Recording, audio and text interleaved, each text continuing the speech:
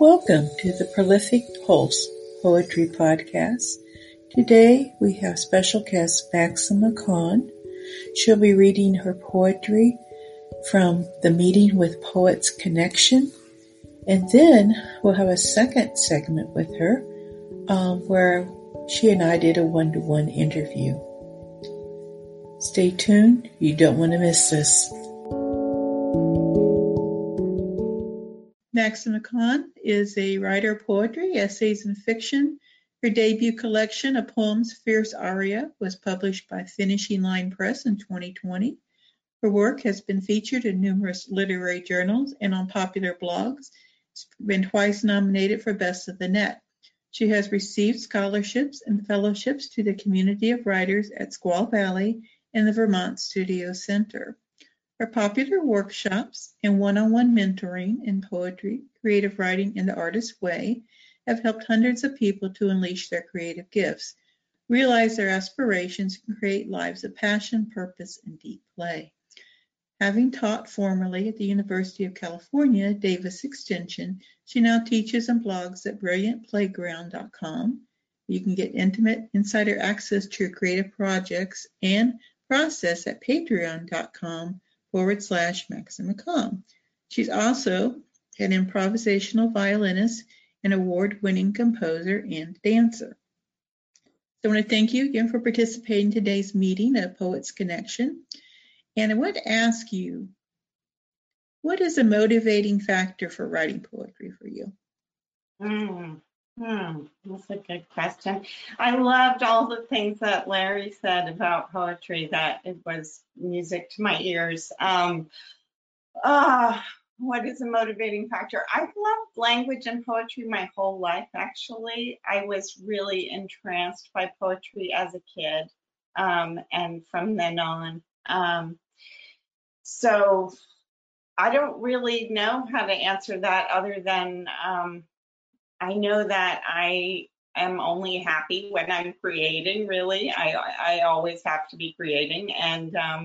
And I was really, my dad would recite poetry from memory when I was a kid, and I thought that was like pure magic.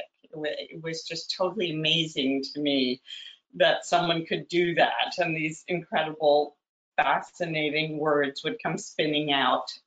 So I think that's where the seeds were sown. One of the fun things about the virtual stuff, of course, I really miss being in a room with people, but it is so great to sort of virtually travel across the country and around the world and meet other people. So that part I'm loving. I'm going to start with a poem called Autumn Blues, because I have been quite blue this past week, and as we know, we are entering autumn here. So even though this poem was written in late autumn, it speaks to that time as it's almost turning to winter, but Autumn Blues.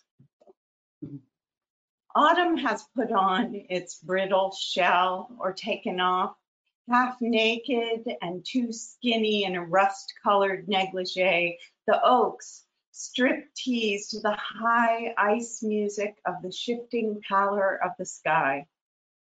The photograph captures an instant, story captures a thread. Nothing's gospel, just a little reflected radiance, motes adrift in a shaft of sun. That's what our lives are. We're not after unvarnished truth. Truth, yes, but varnish is what we're all about. The glossy veneer, protective coat.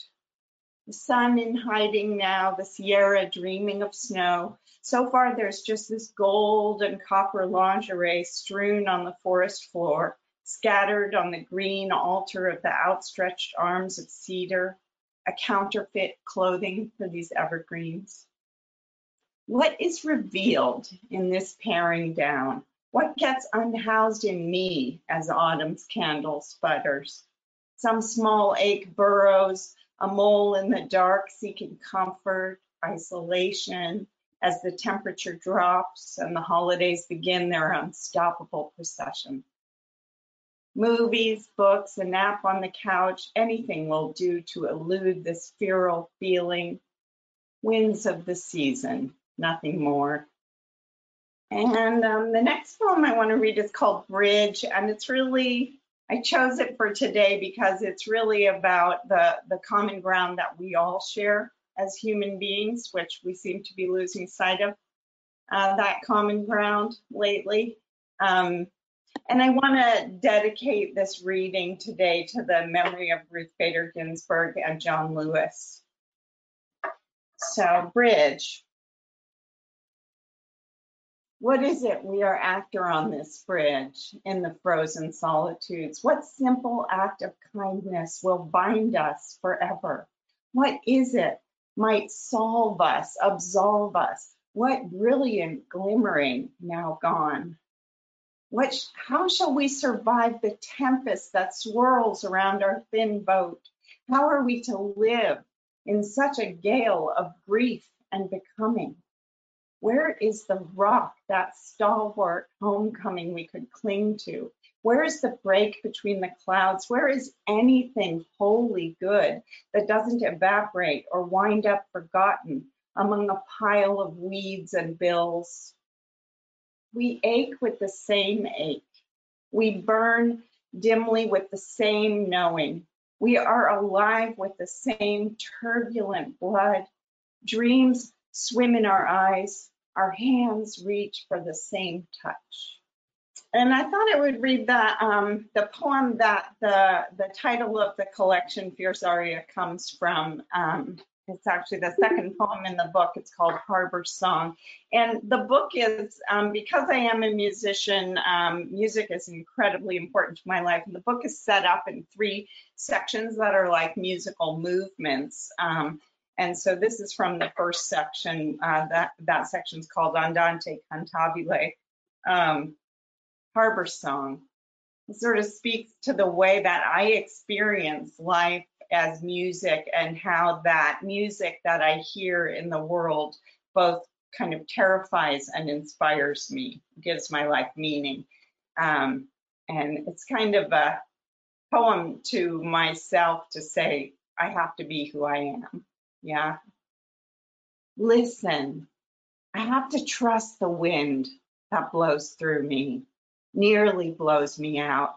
The body's ballad full of suppressed anger and shimmer. Constant song out over the harbor like the bell of a lighthouse, off again, on again, like the light cutting fog. Listen. The music glides unriveted to any solid thing, pours down from some heaven or haven, all agate and azure and mist we can't catch. The ocean's drenched hymn, swallowing whatever identities I once clutched, ribbon now, tide taking the no longer beautiful, turning it to sand or brushed bottle glass, color of bruise. Strange ghost, it transforms as it makes its transit. I'm afraid of its sway and tidal power, its unhinged and unhinging movement. I'm afraid of the melody moving like dark water through my bones, annihilating while restoring me whole. Yet I am washed or I am nothing. Life is furious song or it is emptiness. This wrenching grace, fierce aria is all. So on a little more uplifting note, I want to read a poem from the 3rd section of the book. The 3rd section is called Allegro Grazioso, which means in musical terms, it's lively and graceful. So this poem's called Making It Enough, and it attempts to answer that nagging question that I feel like most artists ask themselves. Is it enough what I'm doing, making my little poems or my paintings or my songs or whatever they are? At least it certainly nags at me. Is it enough? So I try to kind of respond to that here in this poem, Making It Enough. And there's a little quote in German near the end, Rühmen das ist. It comes from a poem from Rainer Maria Rilke, and it means to praise. That's it, or that's where it's at. Yeah. Making it enough. clatter of insects, whir of a little bird, urgency of the body, its unending thirst for pleasure, tastes luscious on the tongue, textures that flatter the hand, rich aromas, lush harmonies, melodies that clutch your heart, dissonance that grips you to the edge you teeter on just before orgasm, electric guitars scream and throb, all this coming into being and dying, all this ecstasy and hurry and regret, all this need and questing and questioning, all this love burnishing everything. It is enough. The love of beauty, the love of love, words that melt and ooze when rolled in the cavity of the mouth, the eye that lingers over curves, patinas, luster, glow. It is enough to praise, rumen, das ist, and praising, to stand in a state of grace, at one with the teeming world. Okay, I think I want to read a kind of a little bit longer poem, which is slightly tongue-in-cheek, but also serious, called Changing the Scene. Changing the Scene, because there's this gap, inevitable, between what we believe and what we do. Because we set our ideals among the branches, the high branches, while our feet keep tracing these circles on the ground, our feet of clay. And we believe so deeply, but there are circumstances, no, both beyond and well within our control. And we would like so much to be good. And we also want so very much to be bad. We are obsessed with freedom, with choice, and this is where the unraveling begins, in that sway between reality and the inner singing. The ideals look so pretty, all dressed up in their white bows, their Sunday school clothes, but they are not what they seem. Then life, of course, is nothing like what it seems. We are in a state of perpetual bewilderment. And we are holding the two things, the ideals and the actual swaying. One is like some incredibly tall and unsteady building you have to crane your neck to see up the side of, so you feel alternately nauseous and exhilarated. And the other is like some ocean, endless and dark, and we are stumbling around on the ocean floor, kicking up sand dollars and bumping into coral and whales, while we think we should be swimming, but in fact, we are those self-same ragged claws, which is not to say the position we find ourselves in is so bad, though it's different from the view we thought we'd have from the top of that skyscraper, depending on how you position yourself. But my point is you don't get to position yourself because the positioning happens of its own accord for you, as it were. So what we are doing is more like a continual repositioning in relation to something, we don't know what, that is continually moving the pieces, changing the scene. And the result, well, there is no end result, is some elaboration, not quite intended, with a kind of allure and a kind of disappointment, with something sort of funny and something terribly sad and something that is a great relief. This elaboration, look at it closely, swaying, blue. Isn't it more or less poetry? Thank you. I haven't tried doing that one in a long time, so. I have a comment for you. Yeah. Sandy says, it's such a stunning book. I've had it for a week since Maxima read on the weekly program I host. Enjoying this reading this morning from Washington. And then the poem that you read before this one, she says, bravo, that is such a poem. Oh, thank you. Thank you, Sandy. I love Sandy. Oh, great. All right, so I want to do a poem called Another Dose of Pleasure. It's for Mark Doty. If you don't know Mark Doty's poetry, you should run right out and buy his books because he's totally astonishing. I've loved his work for years, and it's a huge inspiration to me. But this one I wrote after I heard him give this Lannan Literary Series reading and lecture. And he was reading from his really heart-wrenching memoir about losing his longtime beloved to AIDS. It was about caring for him while he was sick, and then the death and the grieving process.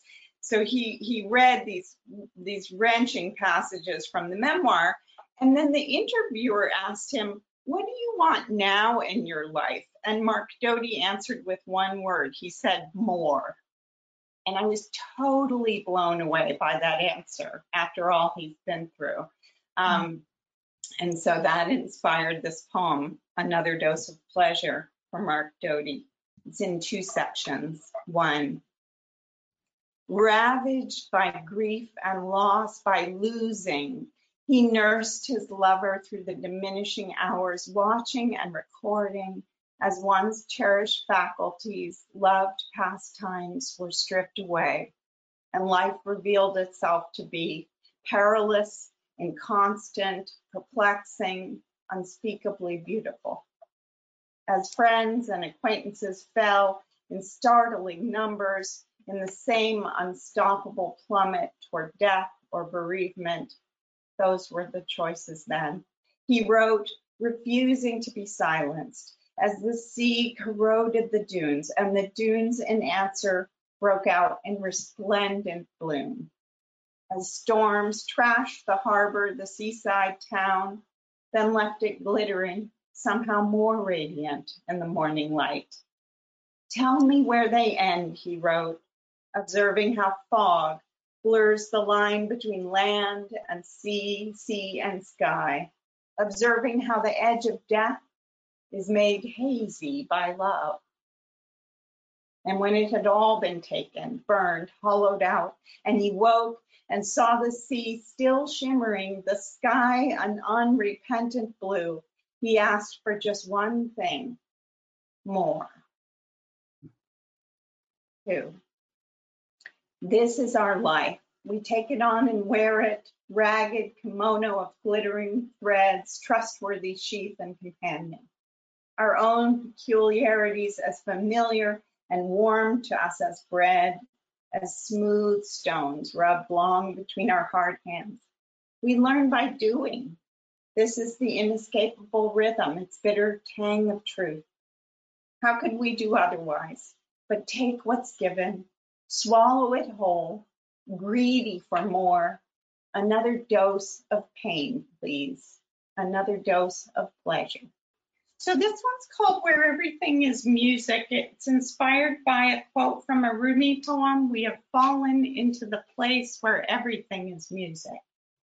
Yeah, I love that place when I fall into it. And this poem sort of reminds us that that place is here now, always, even when we're feeling at our worst. It's always just there, a breath away. Where everything is music. We have fallen into the place where everything is music, Rumi. How often the heart shatters, as if shattering were its purpose.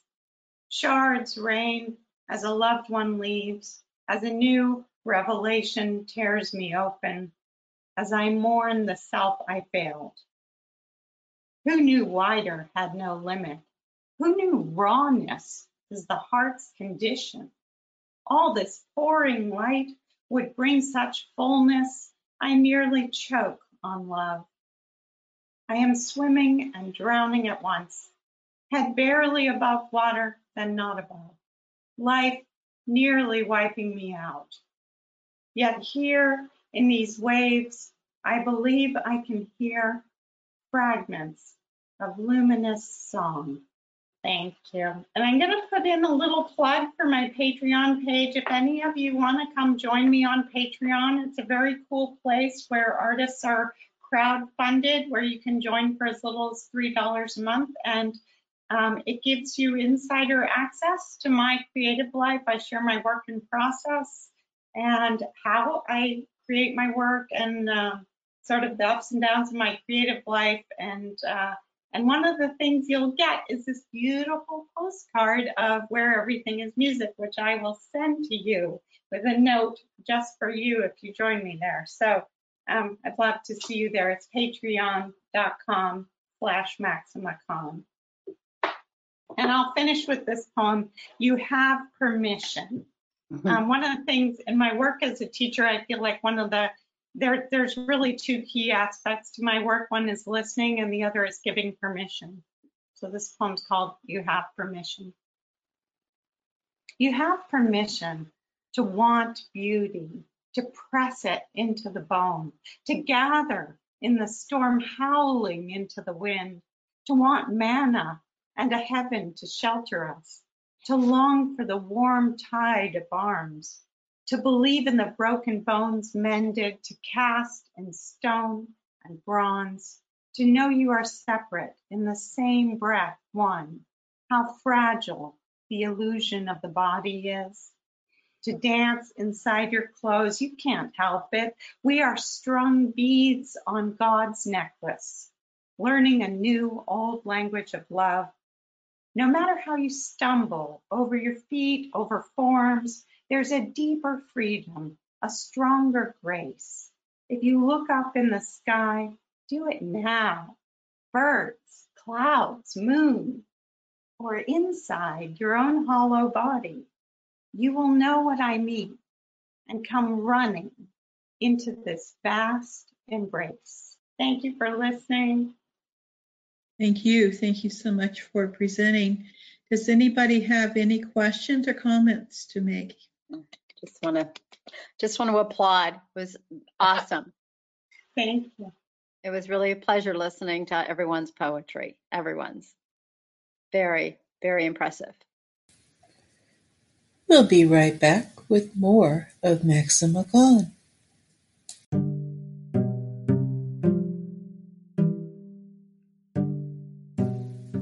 Welcome to the second half of the Prolific Pulse Poetry Podcast of the interview with Maxima Con. I interviewed Maxima after the Poets Connection meeting, the meeting in which she read her poetry, and just got to know each other. It's kind of like sitting down and having a cup of coffee together, only she's in California and I'm in North Carolina. Listen now to what we have to share.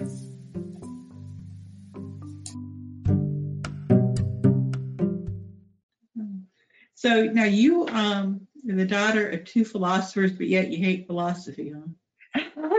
Yeah, well, I like to say I hate philosophy, and I kind of do in the sense of like the, Aristotle and whatever the published philosophers, the sort of formal study of philosophy. I really do not. I've done none of it, and I have sort of hives about it, having grown up around it, but the thing I do acknowledge that I really got from my parents is that I am deeply philosophical. I mean, sort of to the core, and so are my poems.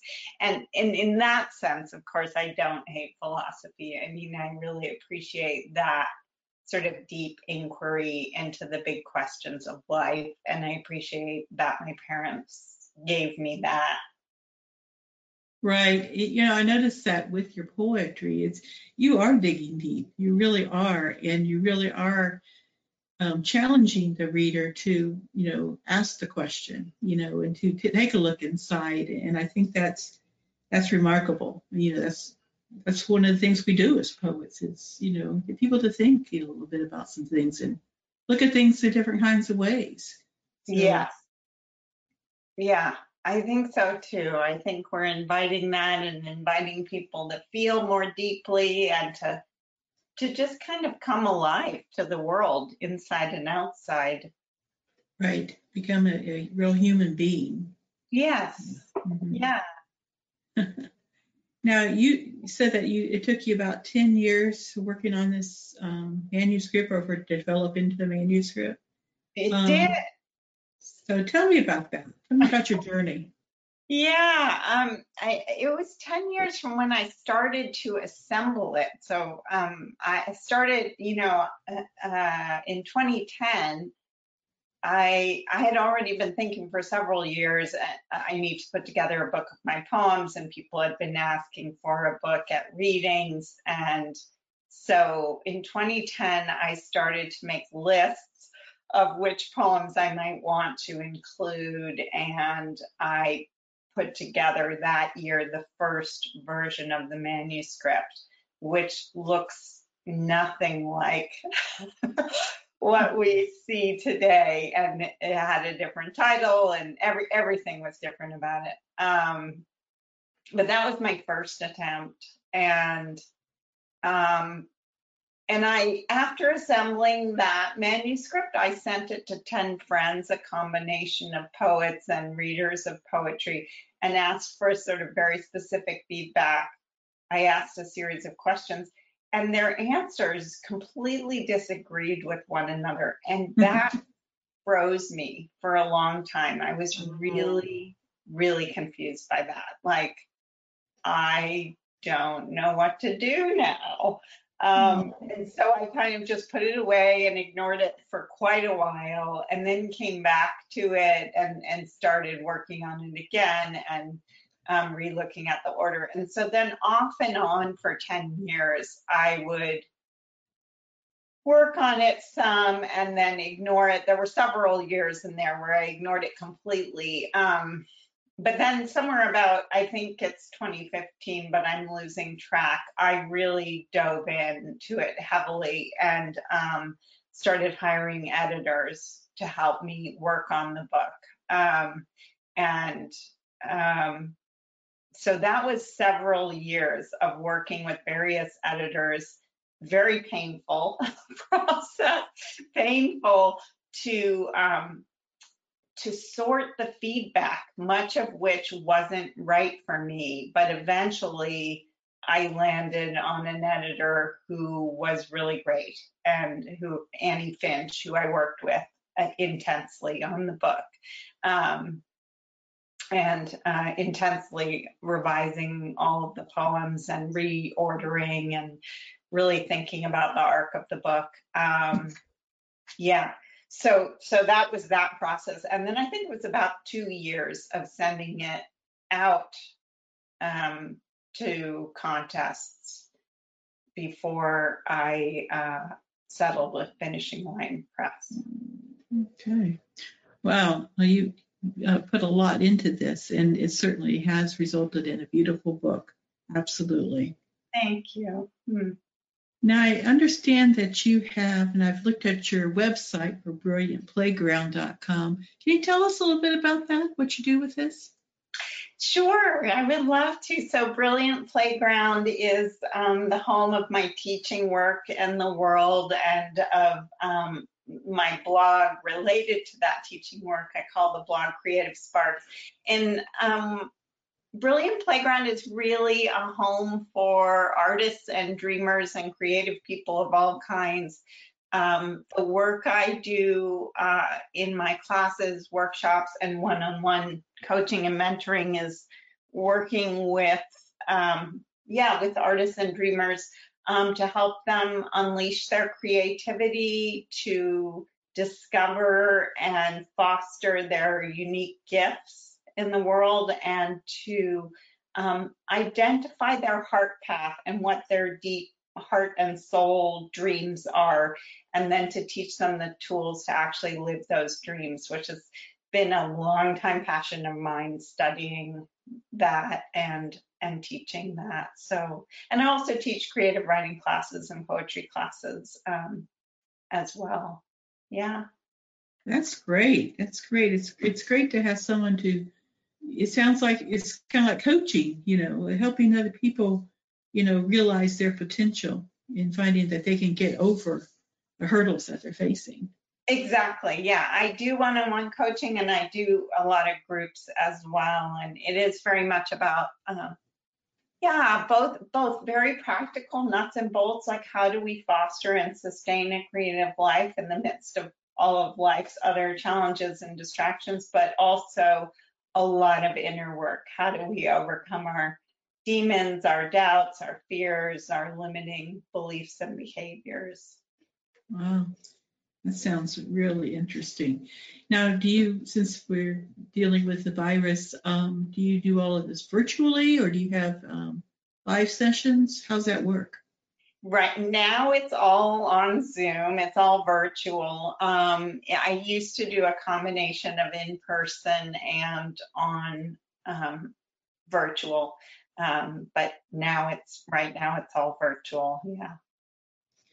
I think that the virtual has kind of helped me to be a little bit less isolated, during these times. I've actually really enjoyed getting on the Zoom meetings and such because, as a writer, I tend to isolate myself, and yet I do like to talk to other people that write. So this gets me out there, gets me out of my comfort zone, and it's a good thing because it gives me challenges too, which I need. It.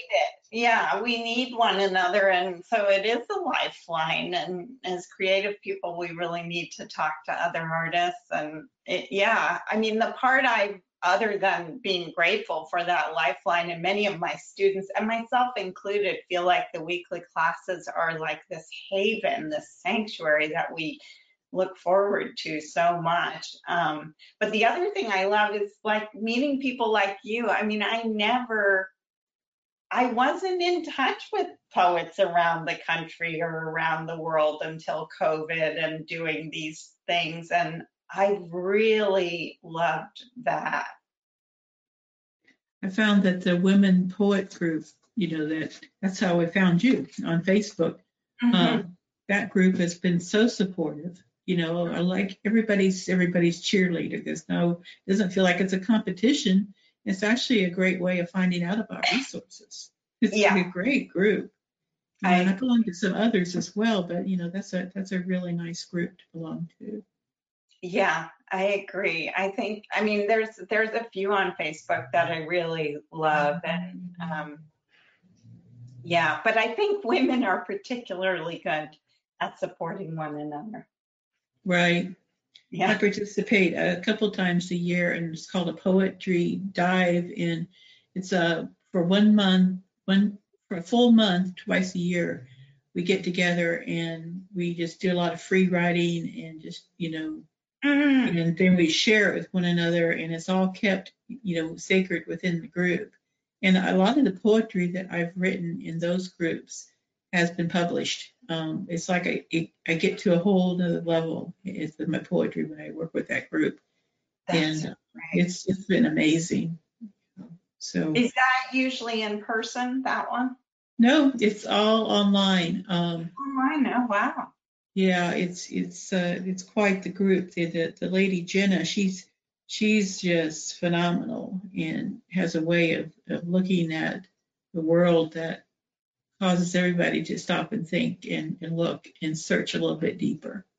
So, yeah, I'm real happy with that particular group. I've been involved in that community for at least a couple of years, so really enjoy it. Wonderful. Yeah. Are you on Facebook, are you part of the group called Cultivating Voices Live Poetry? I don't think so. I don't think that's one of mine. It's wonderful. Really wonderful. I can, send you a link if you like, but it's very supportive. The woman who runs it, Sandy Yanone, does a weekly reading every Saturday or Sunday afternoon. Now I can't remember. Okay. But anyway, just so wonderful. I really love that group. So, It's great. I participate on Friday noon. If I'm not somewhere else having to do something else, but on Fridays at noon, there's a group that originated out of Chapel Hill, North Carolina, but it's gone virtual and looks like it's going to stay that way for quite a while. But we get together at noon, start reading at 12:30 for an hour, and we just take turns like round robin reading poetry. And it's been a wonderful group. And we've had people from Africa, from Ireland, all over the place. And that's all possible because of the pandemic. So, looking at the bright side of things, we're getting to meet people from all different cultures. And I think it's great, and actually opens up that poet's eye. Yes. Yeah. And you're in Chapel Hill, yeah? No, I'm actually in Raleigh. Oh, you're in Raleigh. Okay. But we're all close to each other. We're all Right. about 30 to 45 miles from each other. So, Right. Yeah. yeah.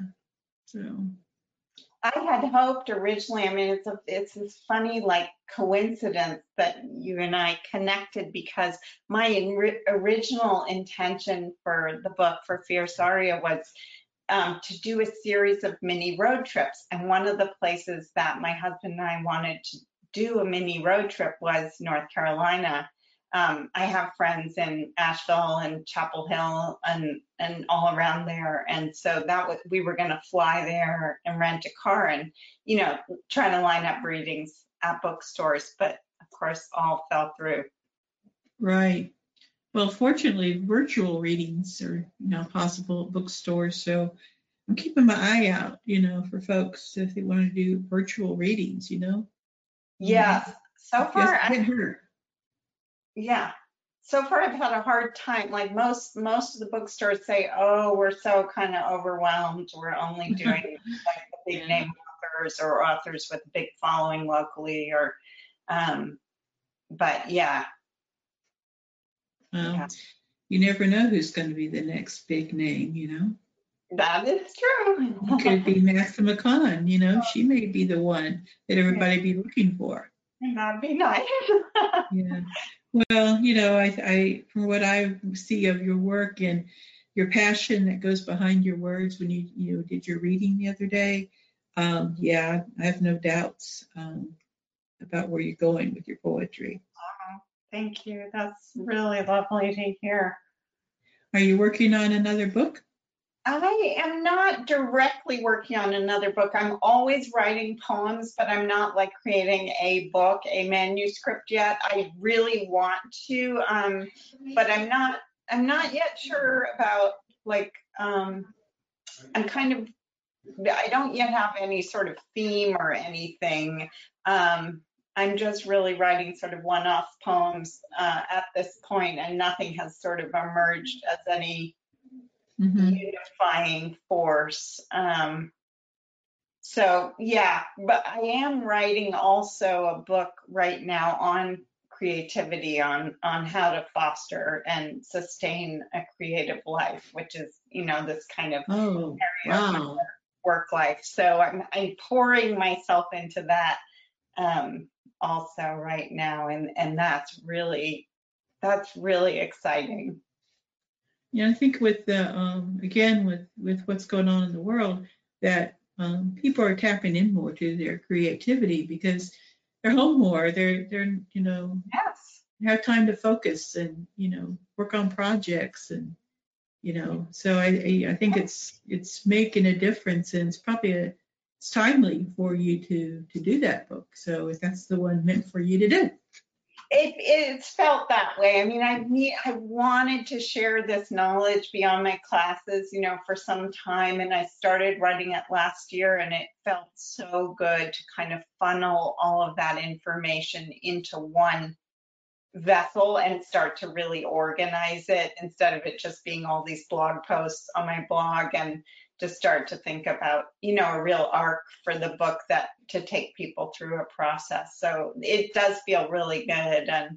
And like you're saying, I've noticed that, to my surprise in a way, but that people are really even more interested in their creative lives because of COVID, because of the shutdown. It's like, I see that in my classes. It's like I said, it's like a lifeline for people, Do you think it causes people to maybe look more within themselves now?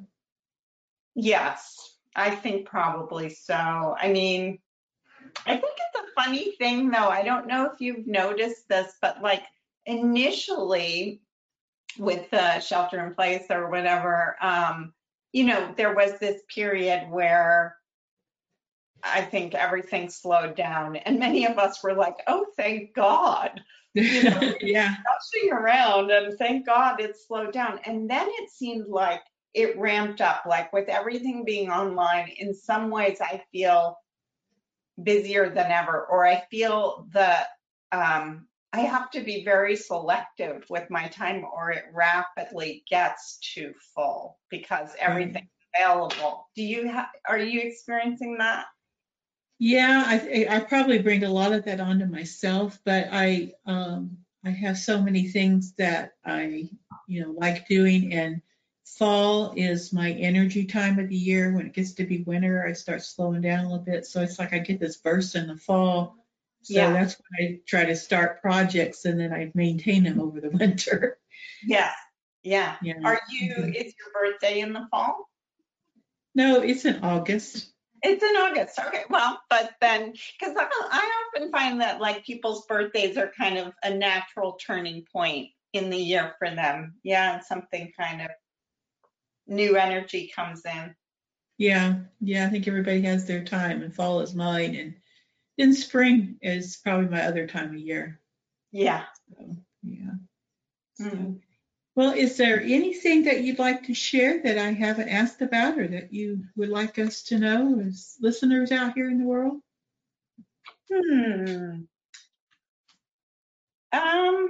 That's a great question. Gosh, I don't know. I mean, I think one thing I can, I can say about Fierce Aria, about the book specifically is that, it has this strong musical thread through it, as evidenced by the title Fierce Aria. And then, it's broken in these 3 sections that have musical indications. I think of them as movements, like in a classical piece of music. And that's, a lot of that comes from the fact that I am a musician. I play the violin. I was a composer. That's what I went to school for. And music has been really important to my life. And so there's that thread in there of music throughout the book. And I think that poetry is the language that is closest to music, Right. by its nature. And it's the language that is by its nature most closely speaking to, calling forth our hearts and our souls. And that's why I'm so drawn to it. And it's also why I think we need it. And it's been so kind of shoved aside in American culture. Other cultures like South American cultures and Russian culture, poetry is so central, right? It's really alive and vibrant. And in our culture, I think because of the way it's taught in schools, often people are like, I don't understand poetry. I don't like poetry. It's not for me.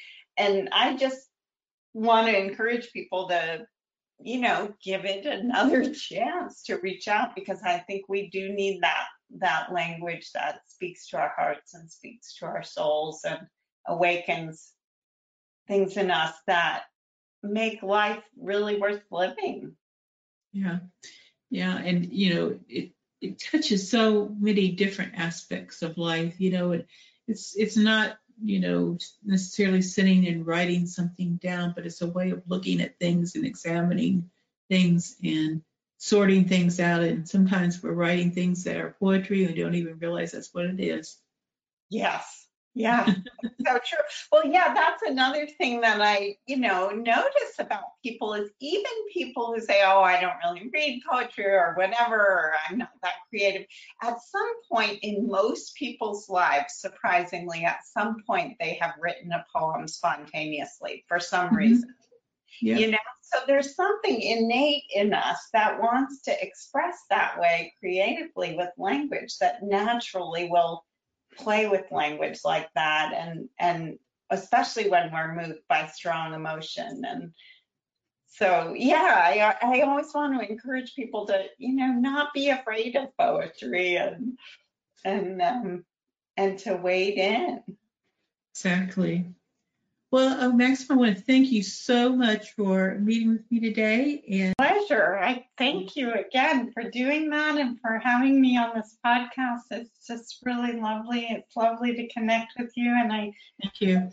We continue connecting. Yeah, and if you know any other poets that want to be on a podcast, have them get in touch with me. I will. That's great. Yeah. All right. Well, yeah, I want to thank you so much, and you have a wonderful rest of your day. You too. Thank you. Thank you. Bye-bye. Bye-bye.